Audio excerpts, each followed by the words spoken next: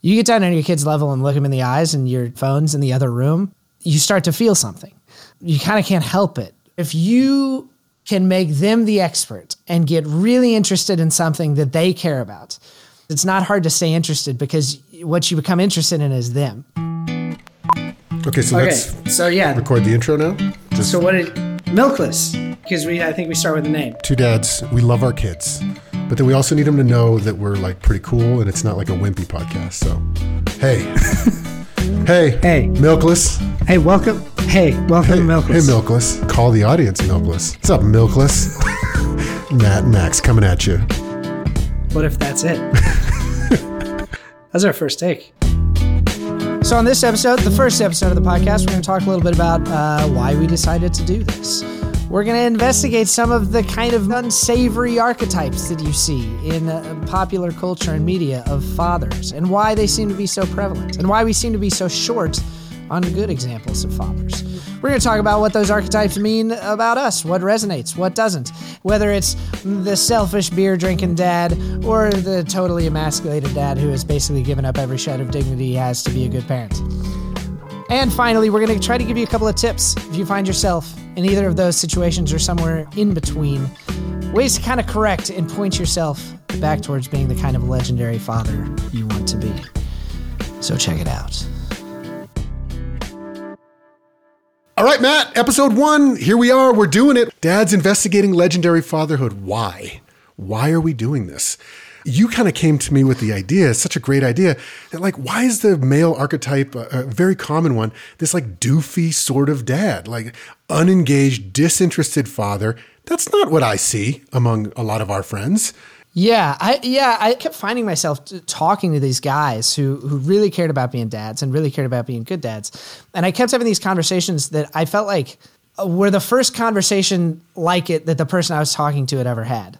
That like dads were not spending enough time talking to each other about their experiences as fathers. Mm-hmm. And I think the role of fathers has changed tremendously, especially recently. I think COVID changed fatherhood a lot. And I felt like when I looked around, we just don't see enough great examples of a father. You know, it's like, why are we making dads so uncool when what we really want and need is dads who are really invested in helping raise their children? So in this archetype, who do you see? Who do you see out there that is this sort of buffoon sort of type of archetype? Who are we even talking about here, Matt? You got Homer Simpson. You got Peter Griffin, Family Guy. Al Bundy, Married with Children. It's classic doofy father. This is kind of a deep cut, but Inspector Gadget, like it was always his daughter and his dog that really solved shit.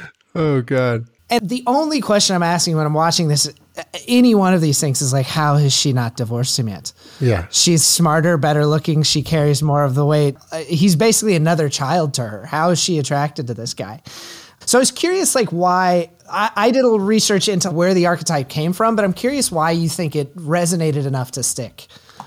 Yeah, I mean, I think that what happens is it's very easy. I fall into that archetype, the doofy dad, when someone's like, oh, can the kids come over for a play date on Friday? I'm like, oh, I don't do the schedule. That's my wife. Oh, I don't even know what's going on. You know, and it's like, well, we have a shared Google Calendar. I think that sometimes as dads, we lean into the doofy dad because it gets us off the hook. Yeah. It's like, well, I don't know how to... A calendar? I've never seen one before. I don't know how. I'm just a caveman. I'm just a simple caveman. The research I did into the origins of this archetype of the doofy dad. The doofy dad, I think, was a response of this archetype of the 50s and 60s, of the like pipe smoking father who put on his suit and went to work every day and read the paper in the morning, and was absentee, but was ultimately kind of the center of reason and even moral rectitude for the family. It was like a very patriarchal archetype. Mm-hmm. And there wasn't a lot asked of that dad in terms of the nuts and bolts of the child rearing. And despite the great strides that we've made toward expecting more from fathers and expecting parenting to be more of a co-parenting relationship, it is still true that mothers are more often than not the primary parent or whatever you want to call it. They spend the most time. They also do that kind of hard to describe thing of like, they know how long it's been since the last time you went to the pediatrician, whatever it is. And I do wonder a little bit if as dads started to become more involved, they were kind of entering a space that had traditionally really been held by mothers and in a large extent was still held by mothers, just this domestic space. And if the guy didn't seem like this useless goofball. It's kind of hard when there aren't maybe a ton of father role models out there that are really good dads. It's kind of maybe seen as a sign of weakness. Seen of maybe like a little feminine. If you want to, hey, let's sit down and like chat about our kids. Man, that's tough, man. Yeah. Oh, they did X, Y, and Z. Yeah. Let's unpack that. How can we help each other kind of like work through that? It's kind of wimpy. You don't want to be like, hey, listen, let's crank some beers, man. Let's like, hey, how's your work? Work week sucks, man. Blah, blah, blah. Oh yeah. Let's chat about our kids. Yeah. Have you ever tried to interrupt somebody who's talking about cryptocurrency and ask them questions about their kids? Yeah. It's a real conversation stopper. But here's an interesting study. So, and I'd love to get your take on it because I don't think we've talked about this. So there was a recent study out of Southern Illinois University in the last like couple years. So they took all these twins, 600 adult twin pairs in the U.S., and they established like a self-esteem quotient. And these are with identical twins. So it's not, anything genetic. They have the exact same genes. The ones who had low self-esteem compared to their identical twin had a massive correlation with thinking that their father didn't like them or like wasn't nice to them. What's weird? The mother didn't matter. What does that even mean? It's very hard to unpack. I've thought about it a bunch. I don't quite get it, but I do know that a father's affection is super important. Just in terms of self-esteem. It's interesting. I wonder if there's a way in which like, because of some of the early on and, in the baby phase, just some biological truths. And then, the way that a lot of families are set up, that even if the mother is aloof, they're still demonstrating love and all of these things they do for this kid out of necessity. Whereas if the dad is checked out and working and feels that the work he does is a sufficient contribution of the family, he didn't have to do that much more, there's kind of no way in which he's showing his kids that he loves them. Sometimes I mess up. You go on a business trip, you're all stressed out, you're doing all this stuff, you don't feel like you're being that great of a dad. Sometimes, we had chatted about this yesterday, all it is like 20 seconds, getting down to their level, eye contact, and being there for them and just being like, what's up, man? How are you? And let them be the first one to walk away from the conversation or the hug. Just that. That's all it. Sometimes it's just a little bit. Then your child can file that away. Okay, dad cares about me. Dad's interested in what I'm doing. Mm-hmm. I see my daughter watching my face a lot for how I'm responding to things she's doing, which feels like a tremendous amount of pressure. Oh yeah, because sometimes my face betrays me. Oh no, they can they can read it. They can, Dad. My favorite one is Dad. What's wrong? I know. Yeah. Our 5-year-old has said that to me like 2 or 3 times over the last couple of years. Dad, what's going on? What's wrong? I'm like, nothing's wrong. Yeah. He's like, well, why are you making that face? Yeah. Yeah. It's like, oh man. No, they're super perceptive. It's crazy. So I think on the one end, you have this archetype of the father who is is a fundamentally selfish character. The Homer Simpson, Peter Griffin version of that is a lazy, selfish doofus. The Don Draper is a successful, selfish player. And then you have Liam Neeson, who's emotionally unavailable, but has a special set of skills. Yeah. He's lucky his daughter got kidnapped, because if she hadn't, that'd just be a movie about a shitty dad. Yeah. But I think on the other end of that you have this archetype, and I'm going to call it the dad from Modern Family, who's very funny and a very likable dude, but that actor, you know who I'm talking about? Ty Burrell from Modern Family? 100%. He's the actor said, I can't tell you how many people have come up to me and said, God, you remind me so much of my dad.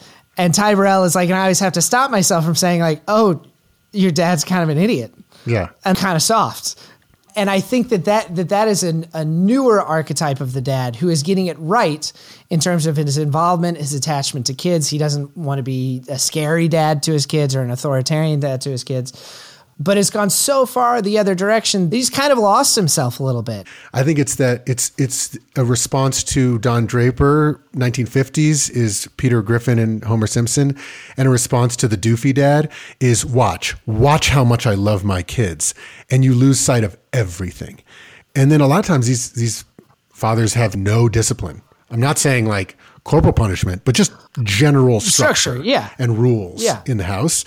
And they get walked all over. And what ends up happening is the kids end up kind of not really respecting them, because it's like, who are you to them? You are nothing but a supporting actor. You are not an actual human being. Yeah. You only live to serve. Which by the way, gives your kid a fucked up view of the world, because the world is not going to cater to your every whim. If you're a dick, the world's going to clap back. Yeah. But the thing is, what's so hard is it comes from a good place. It comes from a good place of, I love my child. Watch how good of a dad I'm going to be. And that's what's so hard about this other end of the scale. Do you think at all, because I want to push on this a little bit, because I think we disagree about it a little bit. There's another show, and I hate to hate on this show because I do like this show, but in Dino Dana, I don't know if you've watched a lot of Dino Dana. No. It's all about a little girl that is into dinosaurs. It's pretty dope. The mom and dad are both great. They have a great relationship, and they're both very present for their kids. But the dad's like afraid of bugs. And he's just constantly being put in this situation where he's almost presented as like the way you think of a traditional damsel in distress. If his role were written for a woman, you'd be like, this show's a little fucking sexist, frankly. And I was thinking about where that came from, and I wonder if you had this experience at all. I remember early on after my first kid was born, you're figuring out everything about life is suddenly different. Yeah. And I remember feeling like some of these impulses that I still had, whether it was just leave the house and go on an adventure, or whether it was, oh my gosh, when I feel anger, I can feel physical violence in my body. That's just like my ape self. I sometimes felt like some of the parts of me that were more primitively traditionally masculine didn't really have a place. Yep. And they almost scared me. Yeah, I think maybe it's that, but I think that I think it more comes from a place of love and not knowing how to express that love as a man.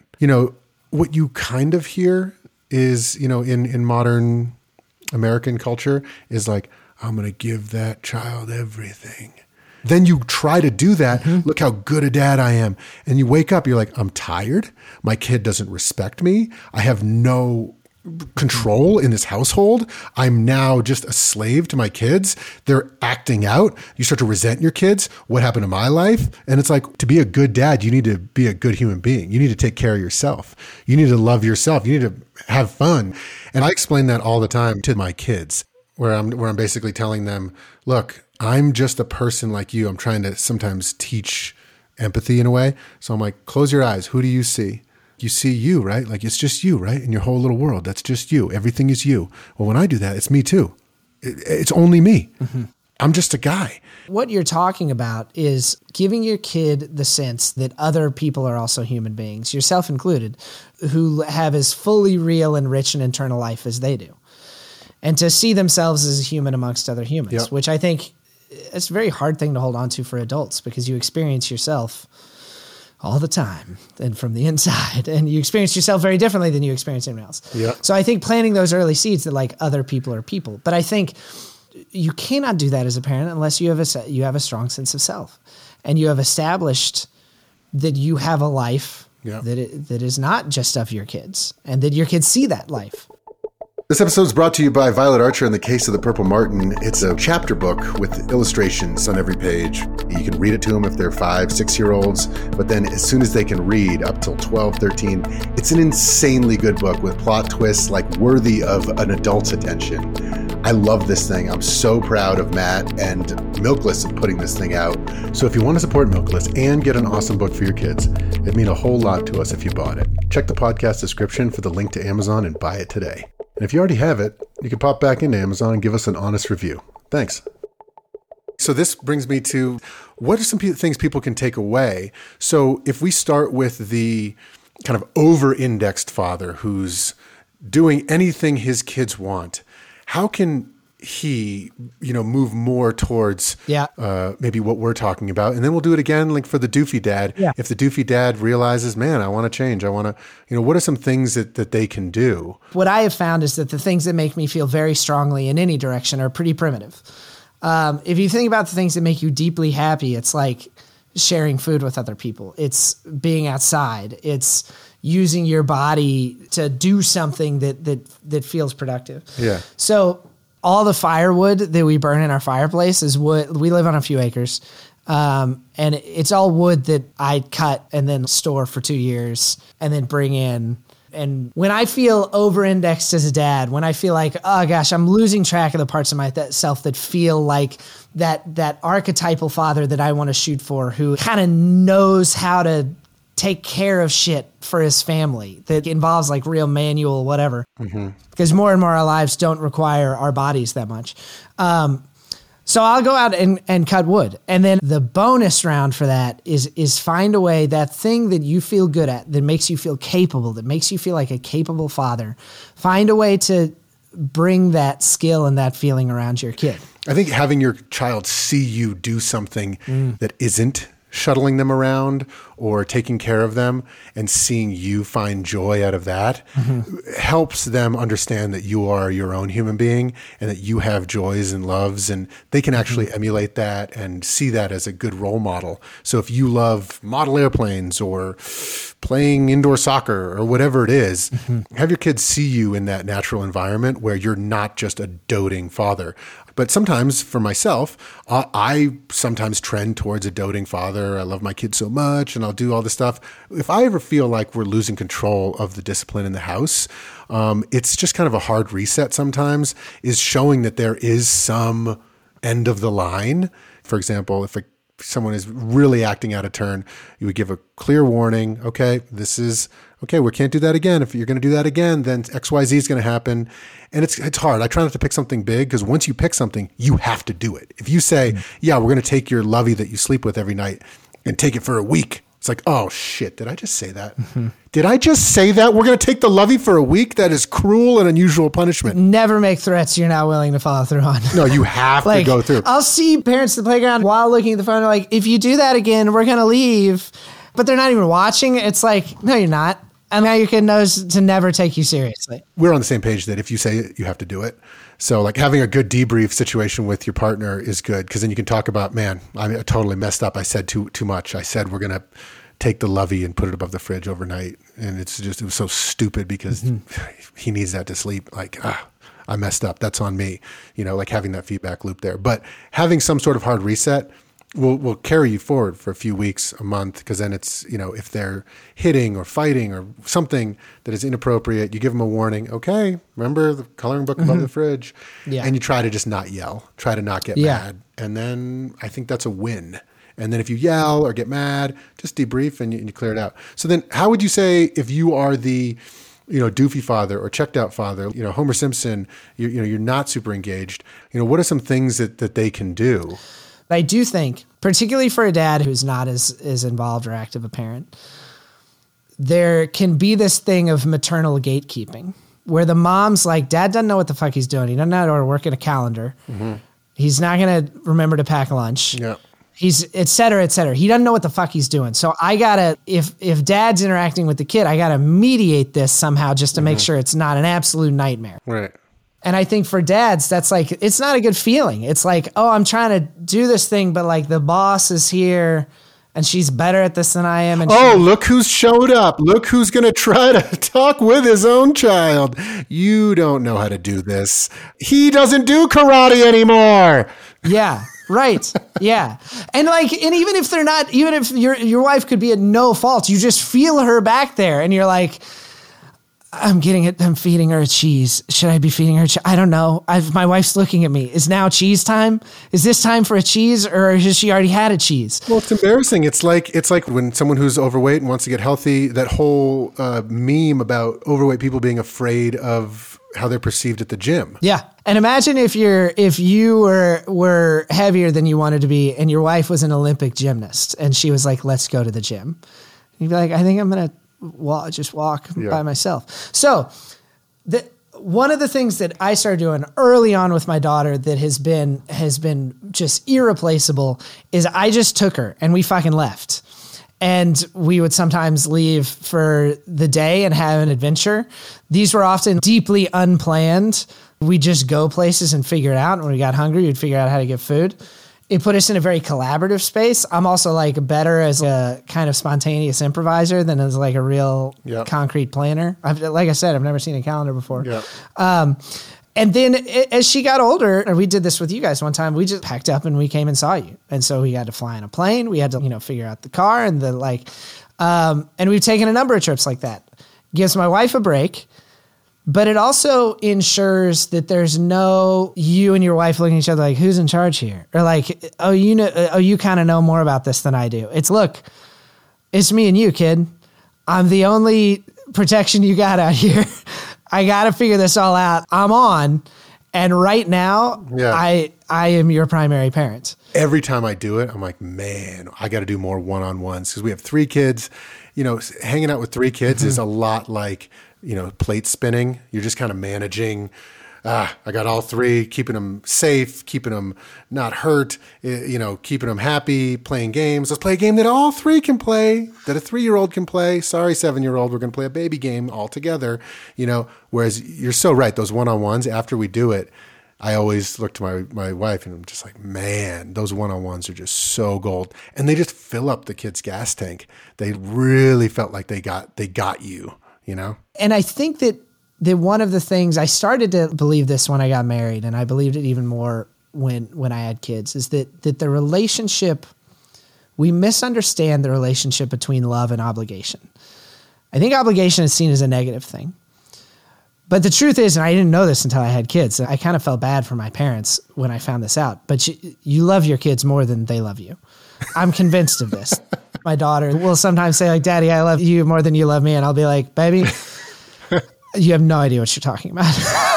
and what that means, if it is true, is that you love the person that you do the most for more than the person who does the most for you. And I think that love follows obligation in a pretty serious way. I remember when I got married, and I remember when the ring went on my finger feeling like, oh, I am obligated to this and I am in this. And I waited a while to propose. I was ready to be married. So I did not have a panic response to that. The response I had was to like invest emotionally even more because the obligation was there. And what I find is that if my daughter and I go on a weekend trip and it's just us, and I am so obligated to ensure her safety and her good time and her fun and that she eats and sleeps and all that, there's a love that follows from taking care of that thing and being obligated to that thing that's really, really profound. That is such an amazing thing. And so for myself, what I would say is, using that study, make sure that every day for at least 10 seconds, you make your kid feel and understand that you like them and understand them. And it can literally be 10 seconds. I know we get busy, business trips, we're working on something, we're working from home, leave me alone. I'm on a Zoom call, like blah, blah, blah. That's all fine. People do that. You snap at your kids. It's hard raising kids. But what we try to do is, and I'm not the best, but try every day, eye contact, get down to their level, and even just like 10 or 20 seconds. If you can do an hour, amazing. If you can do 2, great. But at least 10 seconds, like, hey, what's up? What did you do today? Not, yeah, how's your day? Good? Cool, man. Great job. Great job. Great job. Yeah. Oh, yeah. Oh, that's your drawing? Cool. Yeah. Good drawing. They can tell. 10 seconds of real is better than 40 seconds of fake. Yeah. If you just get in there, what did you do? Show me this thing. Oh my God, you're amazing. You did that. Ask a follow-up question. Tell me about it. Wow, that is great. You hear sometimes fake it till you make it. So it's like the act that you're engaging in is to take that 10 seconds and look at your kid and be interested in them. But I think for the person who's kind of perpetually the Homer Simpson dad, they're probably also not feeling the things about their kids that will motivate them to kind of naturally take the kind of behavior. So you fake it till you make it. You give them your full attention, you're present, and I think what you will find is that the emotions that you are wanting to have follow. You get down on your kid's level and look them in the eyes, and your phone's in the other room, you start to feel something. You kind of can't help it. And I found out with my daughter time and time again that if you can make them the expert and get really interested in something that they care about, it's not hard to stay interested, because what you become interested in is them. Because it is thrilling to watch a kid take you through something they love. That was a good first episode. We if we do publish this one, thanks everyone for listening. This has been amazing. We're just kind of working out the kinks, figuring out, what type of research we bring, what type of structure we have. But, Matt, this has been amazing to jam with you on this. I think that we are, at the beginning of something great. And if this is your first time listening to a podcast, or if you don't know what a podcast is, it's basically, it's the radio. It's just the radio, but it's on your phone. This episode of Milkless is brought to you by Violet Archer in the case of the Purple Martin. Thank you. Bye.